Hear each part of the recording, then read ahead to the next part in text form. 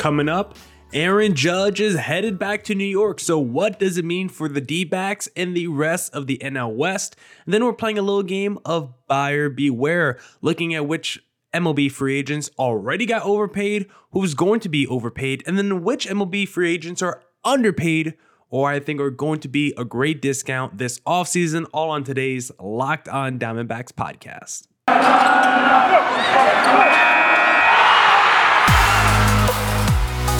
You are Locked On Diamondbacks, your daily Arizona Diamondbacks podcast, part of the Locked On Podcast Network, your team every day.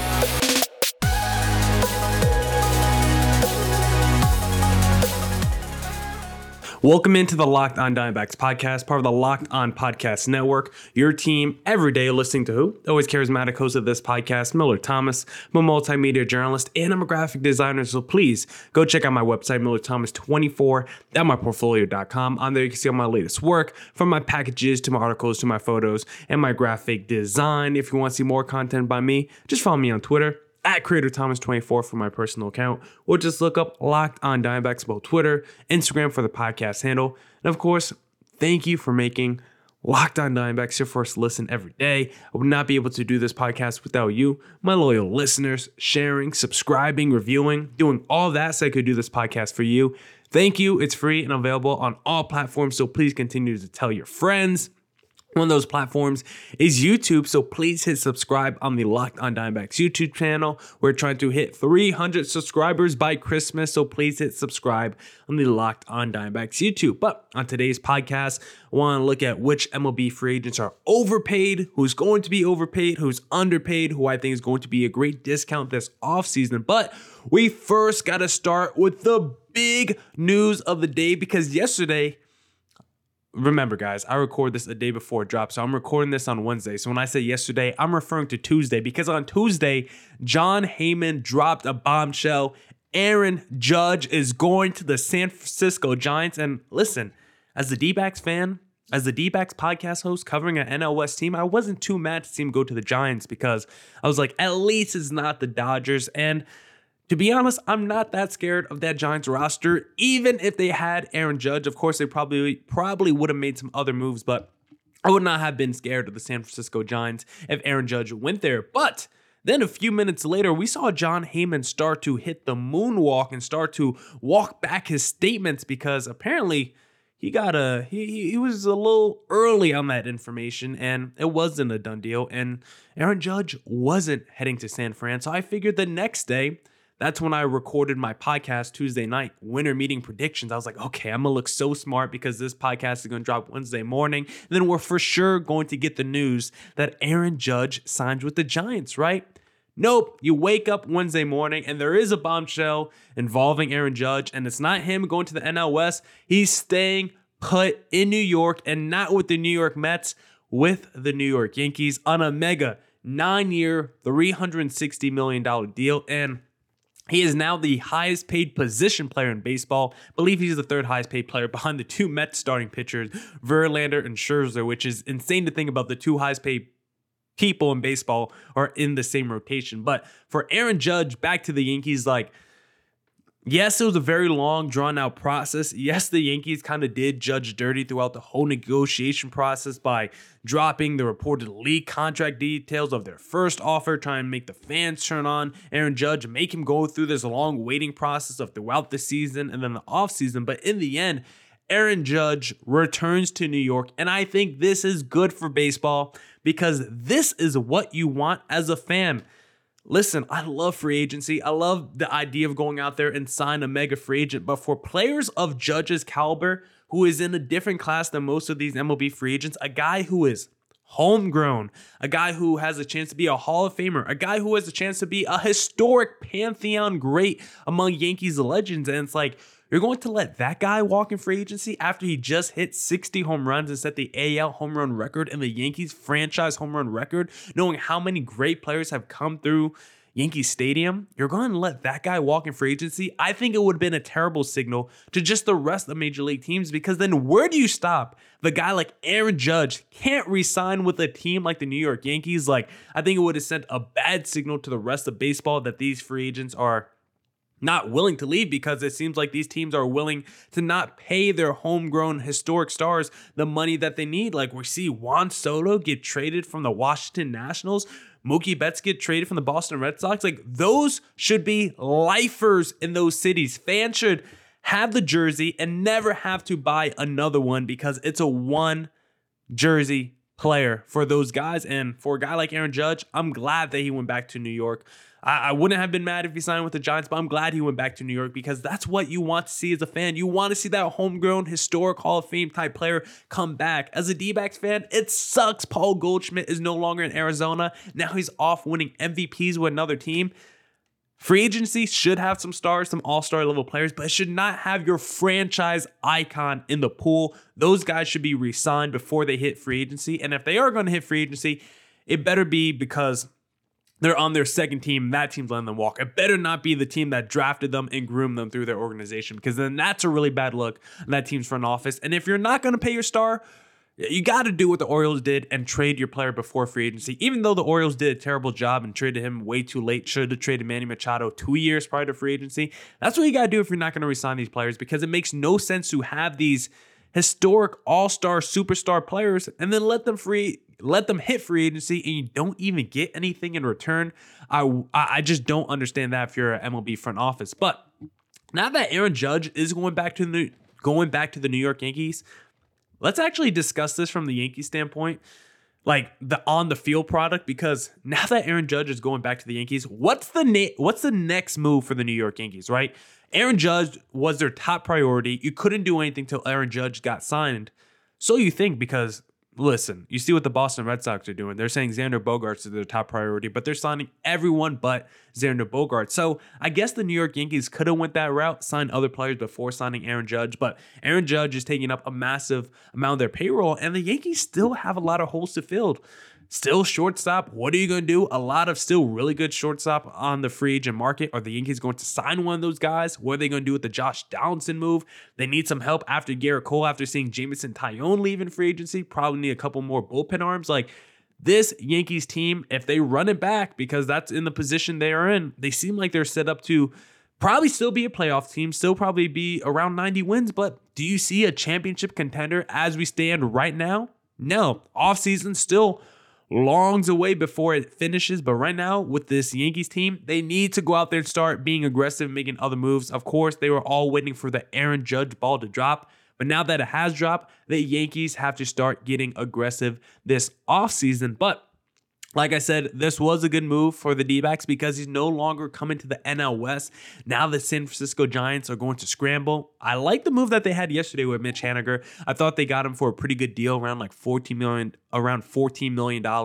If the D-backs didn't have so many outfielders, I would have been down to bring Haniger in, maybe as a DH right-handed guy. I thought that would have been interesting, but I like Mitch Haniger. I like that move for the Giants, but the Giants still have a Carlos Rodon out there in free agency. What are they going to do with him? Brandon Belt's a free agent. Evan Longoria's a free agent. Like, they got a lot of moves. I think Corey Dickerson, Donovan Solano. Like, the Giants have a lot of holes in their roster to fill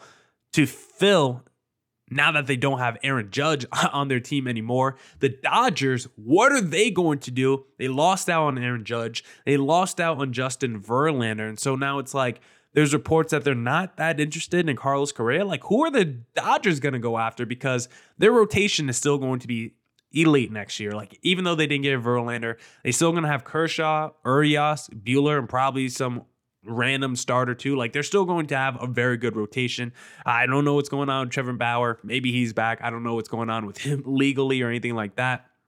Dodgers, they still got that shortstop hole to fill as well. So I think the Dodgers are also in a position where you're going to see them start going to get a little bit more aggressive. And I think it's going to be a race between the Dodgers and Yankees for some of these free agents that are left. Maybe the Yankees lose out to the Dodgers because they just spent nearly $400 million on Aaron Judge. But I'm very curious to see how these two teams attack free agency now. And one more quick point before we wrap up segment number one.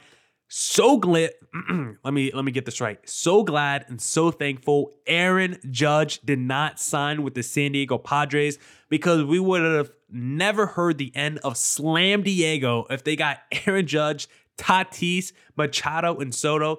That core four would have been the best in baseball. That would have been like the Golden State Warriors when they signed Kevin Durant. Like, that offense would have been phenomenal. That core would have been elite. And I hate the San Diego Padres, so I'm so glad Aaron Judge did not sign with that team.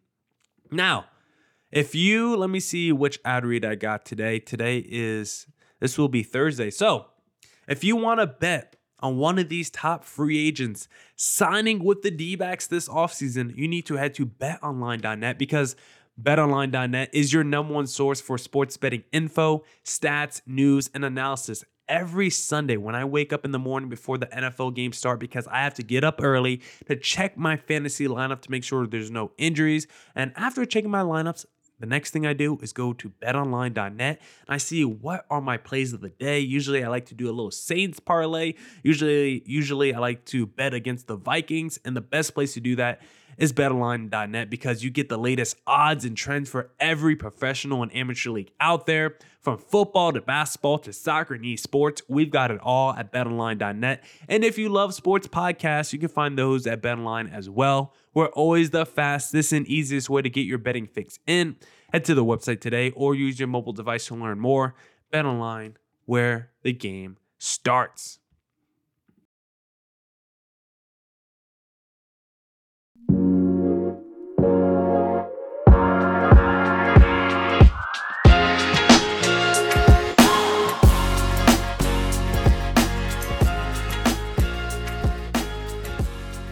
All right. Let's get back into the Locked On Diamondbacks podcast. And let's look at some buyer beware free agents who have not signed yet, but I think they're going to be overpaid this offseason, and I would rather not go after these guys, because so far, I don't think there's really any deals that I hate so far. The Zach Eflin bidding war, I was not a fan of. I don't understand why the Red Sox and Rays were fighting for his services. He's like a solid number 4 starter, but he's not someone that we should have a bidding war over. Jameson Taillon might have been a little rich from my standpoint, and I don't like the Cubs signing him because he basically has to be the guy for Chicago, but it wasn't an outrageous deal. I think probably the worst deal that I don't like so far in free agency might have been the deal that the Red Sox pulled today for the Japanese outfielder, just because they made him like the highest paid Japanese position player of all time. He's in his late 20s. He's not a big power or speed threat. Like, he can hit 20 plus home runs, but he's mostly an elite contact and on-base machine. So we'll see if it works out for him. I just don't like being the team that sent out the largest contract on record for someone who I've never seen play in America. That's just my biggest concern with that deal, but it could actually end up working out for him. Maybe this guy's like an instant impact, all-star outfielder, and I'm just downplaying and not giving him enough credit. But let's jump into the list of these are players who, I'm not saying these players aren't good. I'm not saying these players, if you sign them, they won't help out your team. I just think they will instantly become maybe overpaid or overrated based on their contract. And the first guy is a Brandon Nimmo, because listen, Brandon Nimmo is a good player. He has multiple seasons with an 800 plus OPS. I'm a big OPS guy. Some people use WRC plus as like their go-to metric. I think OPS is just a lot easier for people to visualize and for people to rationalize in their head whether you're a good player or not. If I told you someone has like a 87 WRC plus, some people knows what that means, and some people are like, what's the league average on that? But if I told you someone has like a 750 OPS versus an 850 OPS, I think we know there's a big difference between those two players. So for Brandon Nimmo, he's someone with multiple 800 plus OPS seasons, a really good contact hitter, good at getting on base, a great defensive center fielder. I don't think he allowed one error in center field this past season. Really battles at the plate, knows how to draw out in at bat.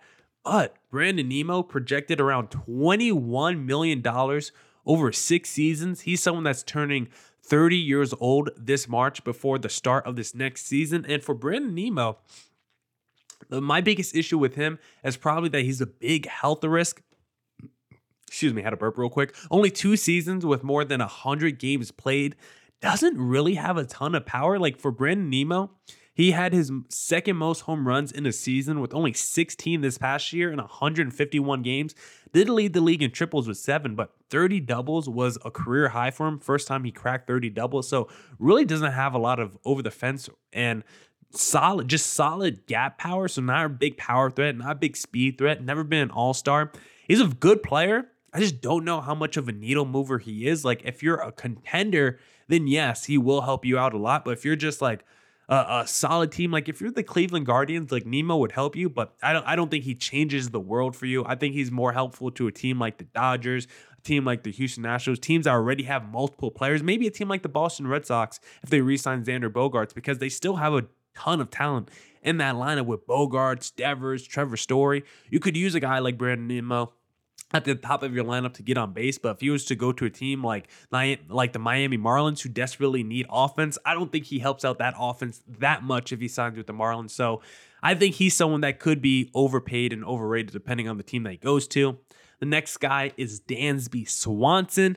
Listen, this is not biased because the D-backs drafted him number 1 overall and then traded him for maybe the worst deal in MLB history when they got back Shelby Miller, who was just a complete disaster from day one. But Dansby Swanson, he's gotten better offensively each of the last 3 seasons. We know he's a defensive wizard coming off his first All-Star appearance in his career. And you look at some of just the raw counting numbers, because I'm still a guy, most of the time when people talk about sports, they just want to give you the advanced stats. I'm still a guy like, what is your actual production? What do you actually do for me? And Dansby Swanson, 25 home runs, 18 stolen bases, 95 plus RBIs. That's definitely a good season. But he's projected around $25 million a year over 6 years. And that just seems like a lot of money for someone with only one season let me get this right. Dansby Swanson only has one season with an OPS above 800, and that was during the 2020 COVID shortened season. So he's like someone I would be comfortable paying maybe $25 million if it's like a 3 to 5 year deal, because he's only 20 years old and he's getting better. So if I only have to pay him for ages 28 to 33, I would be okay with that. 33, 34, I would be okay. But if I'm paying him $25 million a year over the age of 35, if I have him for ages 37, 38, 35, I feel like he's a clear regression candidate, considering even though he can hit 20 plus home runs and get you 15 stolen bases, he's never had like an elite offensive season. And if I'm paying you $25 million from age 35 on, you better still be a pretty damn good productive offensive player. And even during those prime years, he's going to be really good, but he's not going to be a great offensive player. So I just feel like he's going to be getting too much money. And depending on how long the deal is, I'm going to hate the deal even more. The next player is Andrew Benintendi, projected around $17 million a year. And he's coming off an all-star appearance, but I think that's only because the Kansas City Royals had to send somebody to the All-Star game to be their representative at this point of his career. I think Benintendi's like a third outfielder at best. He really peaked those first couple years in Boston. Guys, I always say I'm a closet Red Sox fan. I thought Benintendi was going to be the next freaking Boston legend, and he looked like that his rookie season. His second season was good too. And then I don't know what happened to Andrew Benintendi after his first couple years. His power completely left him this past season. Had 5 home runs in like 140 games. Only has one season where he cracked a 800 plus OPS, and that was his second season in baseball. I just don't think he's a very high ceiling player like we thought he was going to be when he was the top prospect that went through the minor leagues in like one season. And even when you looked at Andrew Benintendi this past season post the MLB trade deadline, did he make that much of an impact with the Yankees? I feel like most Yankee fans don't even remember Benintendi being on the roster, mostly because he was hurt, and secondly, because he wasn't that big of an impact player. So Benintendi, if you go out there and give him $17+ million, buyer beware, because I don't think he's going to be a $17 million impact player. Then the next guy I want to discuss is Brandon Belt, because he's also projected around $16 million. And if you're bringing him in to just be a solid, stable first baseman with modest expectations, then I'm okay with you bringing him in. Maybe not for $16 million, but if you're bringing him in to be like a Mitch Moreland, someone who you're like, okay, that's a solid first baseman, but he's definitely not like a core piece of our team. We're not afraid to trade that guy at the deadline if we feel like there's a good deal in place. I'm just scared that folks, front offices are going to look at his 2020 season that was injury plagued and really poor and just think he's going to see some positive regression in 2023. Because listen, even though he was really good in 2020 and 2021, 2018 and 2019, there was real signs of decline for Brandon Belt. And now that he's entering his mid-30s, coming off the 2022 season he just had, I wouldn't want to pay him over $15 million at age 36, 37, 38. It's just not someone I would go after. He's a solid first baseman. If you're treating him like Mitch Moreland, I'm okay with it. But if you're treating him like he's going to come in there and be like a potential all-star first baseman for your team, then I'm completely out on Brandon Belt.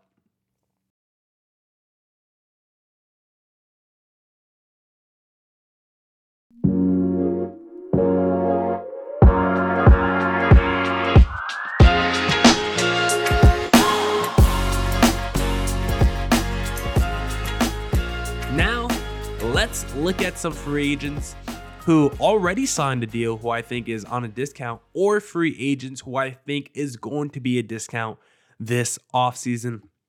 The first player I want to discuss is Jose Abreu. Listen, the Houston Astros got Jose Abreu for less than $20 million.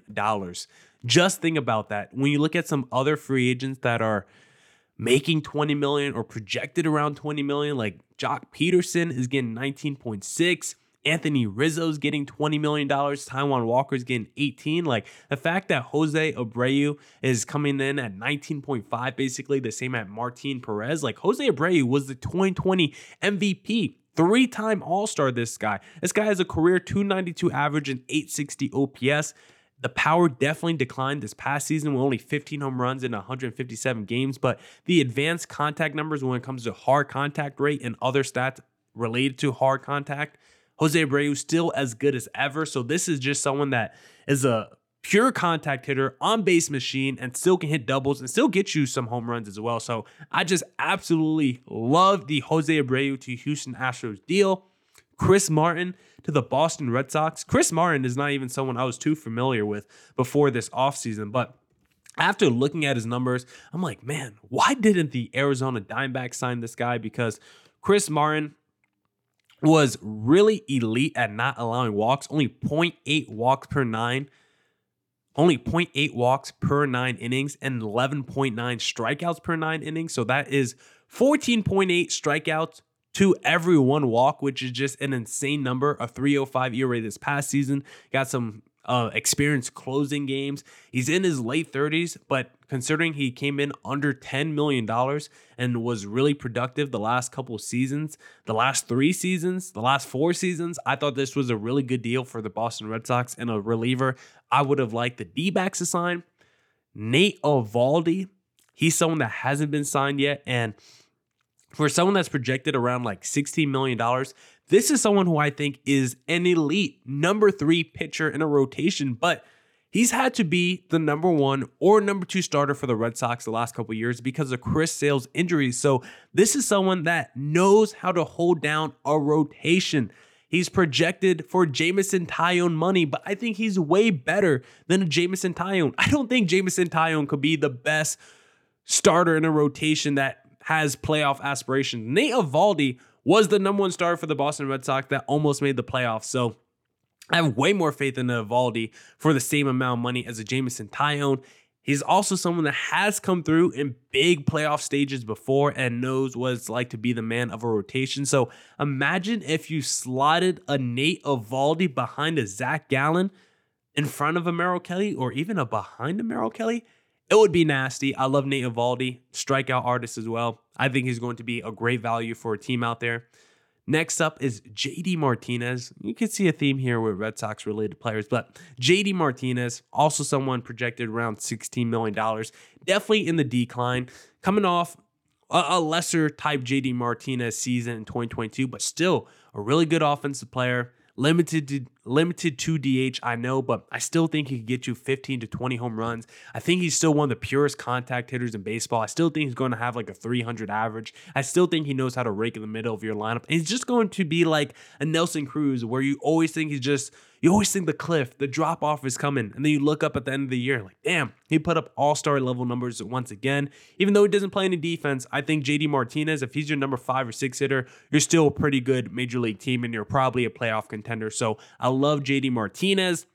And then I got some quick hitters for you guys here because all these guys are projected like $5 million or less in the bullpen. And I would love the D-backs to get their hands on any one of these players. Adam Ottavino just came off a great season with the New York Mets. Late 30s, but I think would be perfect for the D-backs. Closing experience. Andrew Chafin started his career with Arizona. Strikeout artist, been really good the last few seasons. Matt Moore had a resurgent season with the Rangers last year. Elite ERA turned into a flamethrower once again. Highest fastball velocity in like 5 years for Matt Moore. I would love him. Michael Fulmer turned into a really good back-end reliever the last 3 years with Detroit. Would love to see him in Arizona. Or how about Corey Nebo, who I think missed some time with injury last year. Been an all-star closer in the past. Not old at all. I think he would be a really good value as well for the D-backs. So I think those 5 relievers would be a great discount. All of them projected around $5 million or less, and I think would be great for the D-backs bullpen. And then some other veteran players who I think could be a little bit over the hill, but these are veteran players who are definitely a little over the hill, but not to the point where they're negatives for your team just yet. Because of Michael Brantley, Evan Longoria, and Justin Turner, those are all veterans. All 3 of those guys are definitely old, but if you bring them in as a platoon guy to play around half the season, I think they're still productive players. They're not the Adrubal Cabrera type where you bring them in and you're like, man, how early is that trade deadline? How far is it away? Because we got to get this guy off our roster to give opportunities to younger guys. Michael Brantley can still hit for contact. Evan Longoria still got some pop, and so does Justin Turner as well. Those guys are projected $5 to $8 million. Like, I don't know. Like, there's other players projected around like Will Myers projected like $13 million. Like, I think I would rather have Michael Brantley projected like $7 million. So those are some quick hitters, some MLB free agents who I think are going to come under maybe not their projected price tag, but whatever price tag they do get, I think it would be a better deal than some of these other free agents who I think could be a little overpaid coming out of this offseason. Now, that's it for this edition of this Locked on Diamondbacks podcast. Come back tomorrow for more Diamondbacks news coverage and insight.